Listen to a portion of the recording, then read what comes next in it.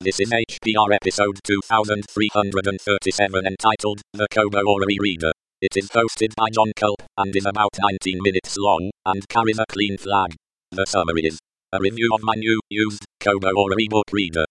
This episode of HPR is brought to you by anhonesthost.com. Get 15% discount on all shared hosting with the offer code HPR15. That's HPR15. Better web hosting that's honest and fair at anhonesthost.com.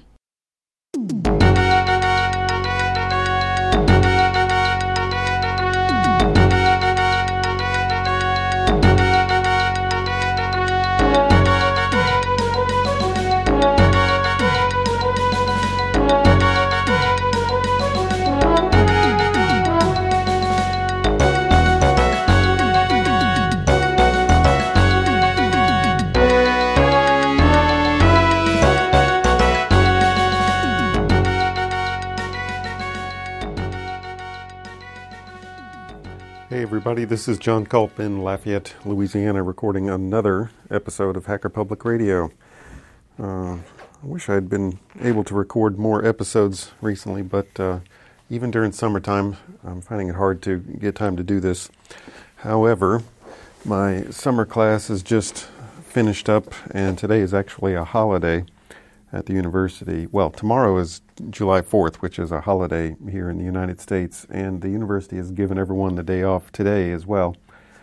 And so I'm here pretty early in the morning at my office, and it's very quiet in the building, perfect for recording a podcast. Though, if I pause for more than a second or two, you might hear the strains of someone practicing a piano up in one of the practice rooms above my office. I hear somebody up there playing some kind of cheesy, like easy listening kind of piano music endlessly. And I suspect it's not a music major, but rather some student who just wants to take advantage of the fact that there are no students around to come in and play the pianos. Anyhow, it's totally fine. Today, what I wanted to talk about was a new device that I got recently, or new to me anyway. I've got a whole series of these my new used this or that. I did one on my pickup truck and on what else have I done? A new used laptop. I did a laptop and a large Kindle and stuff. Anyway, I can't remember them. I've done a lot of episodes. Anyway, today I've got a new ebook reader that I just purchased not too long ago. I'm proud to say that I was the recipient of one of the university's Outstanding Graduate Awards, Outstanding Advisor Awards. I'm not a graduate of this university. I'm on the faculty. Man, sometimes I wonder what's happening in my head. I got an Outstanding Advisor Award this year for the very first time ever. And advising is when you tell students what classes they need to take to graduate on time and that kind of thing. To get the award, you have to advise a certain number of students every year, and you have to attend trainings and stuff like that. And this year I qualified and got it. So not only is there great distinction in that, but there's a little cash prize as well.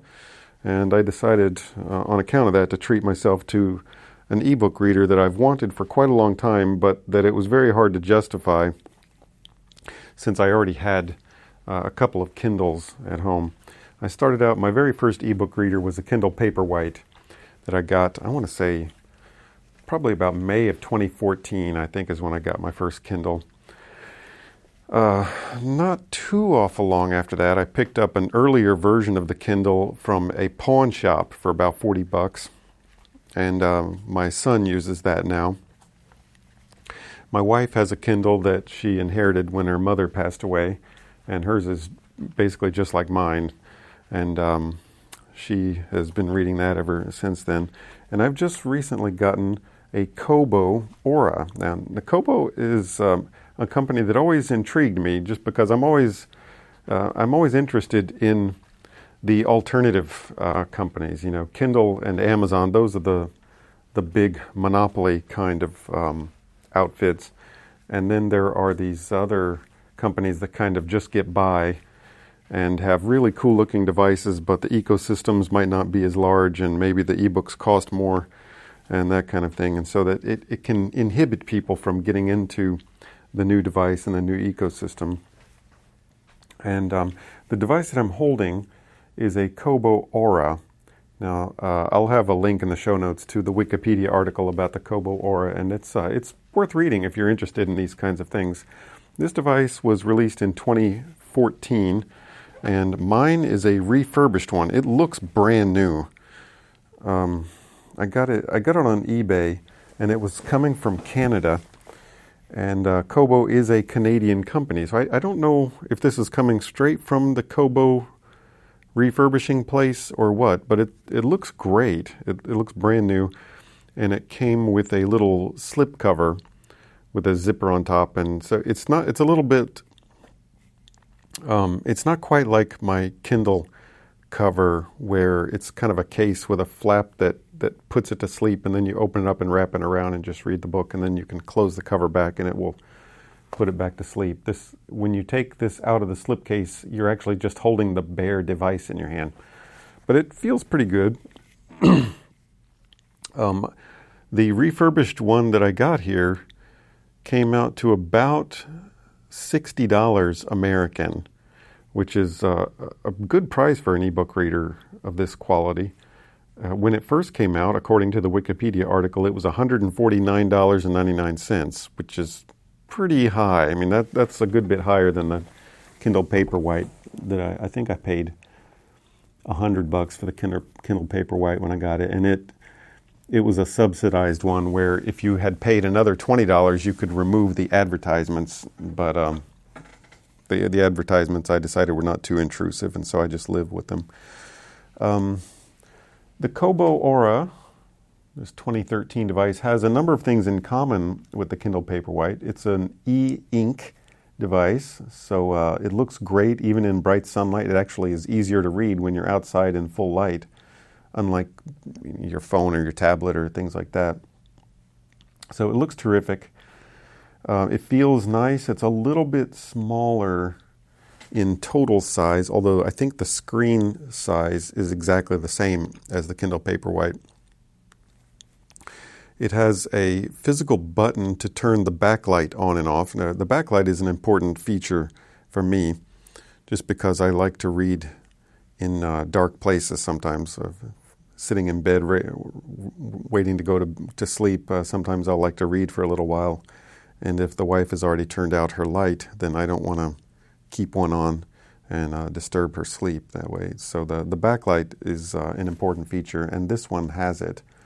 And you can turn it on and off with the little button on top, and you can adjust the brightness using little...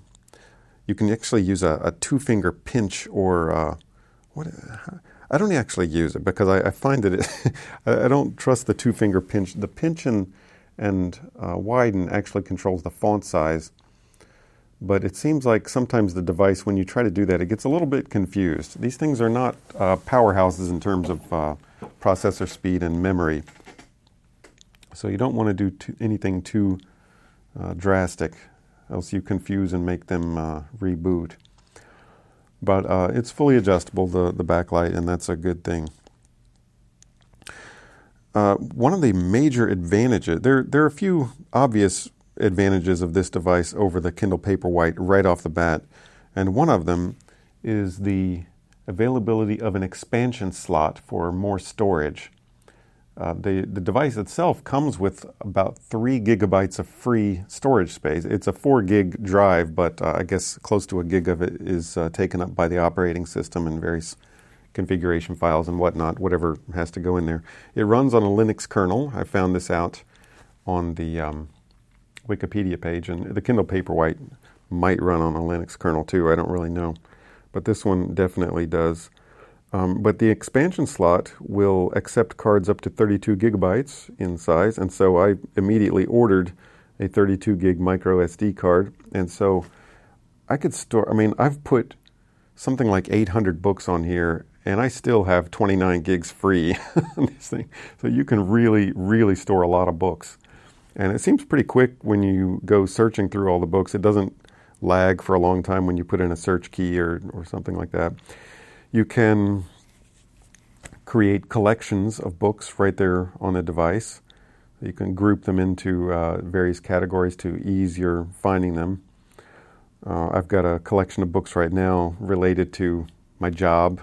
under the category of leadership. Now that I'm a director, I read a number of books about managing people and stuff like that, and I find them very helpful. So I've got a collection of those, and then I've got a collection I called Must Read, where I can kind of keep track of the books that I want to read next, which could easily get buried when there are 800 or 1,000 books on the device.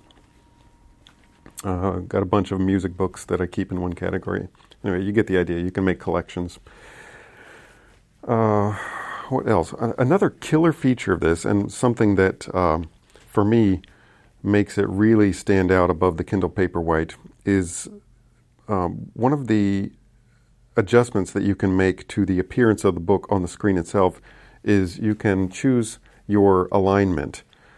You can either have it fully justified, which in most books is the default, or you can choose left alignment if you find it extremely annoying when there are large gaps between words. This is a problem that especially creeps up if you make the font bigger.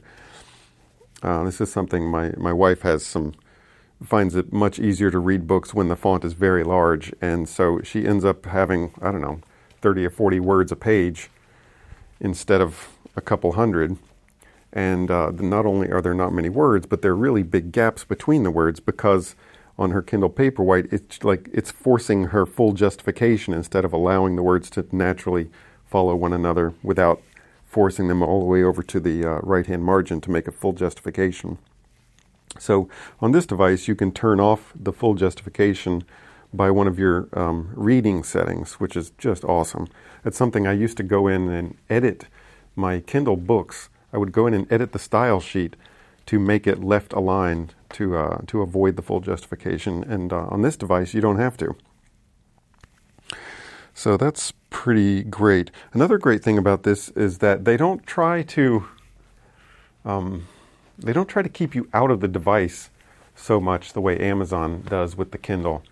For example, you can easily hack the device to put alternative fonts on there by just creating a fonts directory in the unit's top directory. You create a directory called fonts, and then just put whatever fonts in there, reboot it, and then next time you want to, you can change to one of those fonts. I just tried this right before recording this episode, and I put this awesome font called JSL Ancient. It's a font that a guy designed based on 17th century printers. And so if you load up a book using that font, it has this amazing vintage look of a 17th century printing press. And it could not have been easier to add the font in there and reboot and then just select that font on the book. With the Kindle Paperwhite, you can't just add fonts to the device. You have to embed them in the ebook, which is possible. And I've learned how to do it using Calibre, but it's kind of a pain. And it's not the easiest thing. It's not foolproof the way this is. So I like the fact that they seem to trust you and are not trying to lock you into a specific way of viewing your books.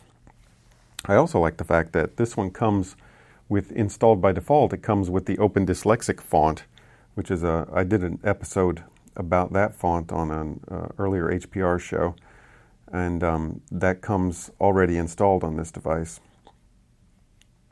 Now, one of the difficulties that anybody would face when trying to transfer over from the Kindle Paperwhite or some other Kindle device to the Kobo would, of course, be, what about all my books? If I've bought all these books on Amazon, I won't be able to read them on the Kobo because it's a totally different ecosystem. They come in a different file format. The Kobo prefers EPUB, whereas the Kindle prefers either MOBI or AZW3. And most of the books that you buy are locked down by DRM as well. I was pretty confident when I bought this that I would not have any problem with this because I've got a plug-in installed on Calibre so that when I import any of the books that I've purchased either through the Kobo store, and I had actually purchased some books through the Kobo store before getting the Kobo device, and then just converted them to Kindle format. I've got a plugin on Calibre that will take care of that problem. so that once I import the book, I can convert it to whatever format I want and then just sideload it onto the Kobo. And so all of the books that I bought on Amazon, I've already put on the Kobo, and it's not a problem at all. Just plug it in with a USB port, and you can either use Calibre to manage the collection, and right-click on a book title and then choose Send to Device. Or now that I have an expansion card in there in the memory, it's either Send to Device main memory, or you can send to the device's memory card A, and easily manage the things that way. There's some kind of error message I get whenever I do this, saying that it doesn't, it's not compatible with the Kobo database format or something, or metadata. I don't really know, but the books all show up, and so I don't really worry about it. You can also just, in the file manager itself, just drag books onto the Kobo, and it'll find them and put them in your book lineup menu next time you open up the reader. What else to say about this? I don't guess there's so much to say. I mean, it charges from a regular micro USB thing, so the same cable that I use to charge up my phone, I use to charge up this and my Kindle Paperwhite and everything. It's a nice device. I'm really glad I got it, and my daughter is glad I got it because I gave her my Kindle Paperwhite, and now I'm using this. So anyway, it's great. I certainly encourage it if you're an ebook nerd like me. It's really nice to try a totally different ebook reader than the Kindle. Oh, one other thing that this does that the Kindle, at least the version of the Kindle that I have, does not do is word breaking, and that was another reason why it had such a problem with ugly full justification, was that it never broke words at logical place. It just didn't do that, and so to make it justified, you would end up with these great big gaps between words that could have been avoided if you just break the words up in a logical way. Well, the Kobo has word breaking, and it's not perfect, but it's pretty good. And so that makes even the books that are always displayed using full justification look better on the Kobo than they did on the Kindle Paperwhite. I bought a book on the Kindle store a couple of days ago that advertises a new feature, apparently, that they've implemented called Smart Typesetting or something. And so I guess a bunch of their books feature this now, but I think slowly they've realized that they've got a big problem with the full justification and the giant gaps between words, and so they're trying to put books up there that will do smart hyphenation. Anyway, I've probably talked a whole lot longer than I meant to here, but anyway, that's my review of the Kobo Aura, and I hope you've enjoyed that. Now I think I'm going to turn off here and go read a book. Talk to you guys later. Bye-bye.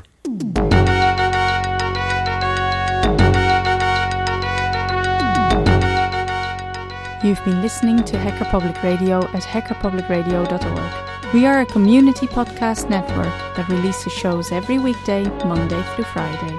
Today's show, like all our shows, was contributed by an HPR listener like yourself. If you ever thought of recording a podcast, then click on our contribute link to find out how easy it really is. Hacker Public Radio was founded by the Digital Dog Pound and the Infonomicon Computer Club, and is part of the binary revolution at binrev.com. If you have comments on today's show, please email the host directly, leave a comment on the website, or record a follow-up episode yourself. Unless otherwise stated, today's show is released under a Creative Commons Attribution Share Alike 3.0 license.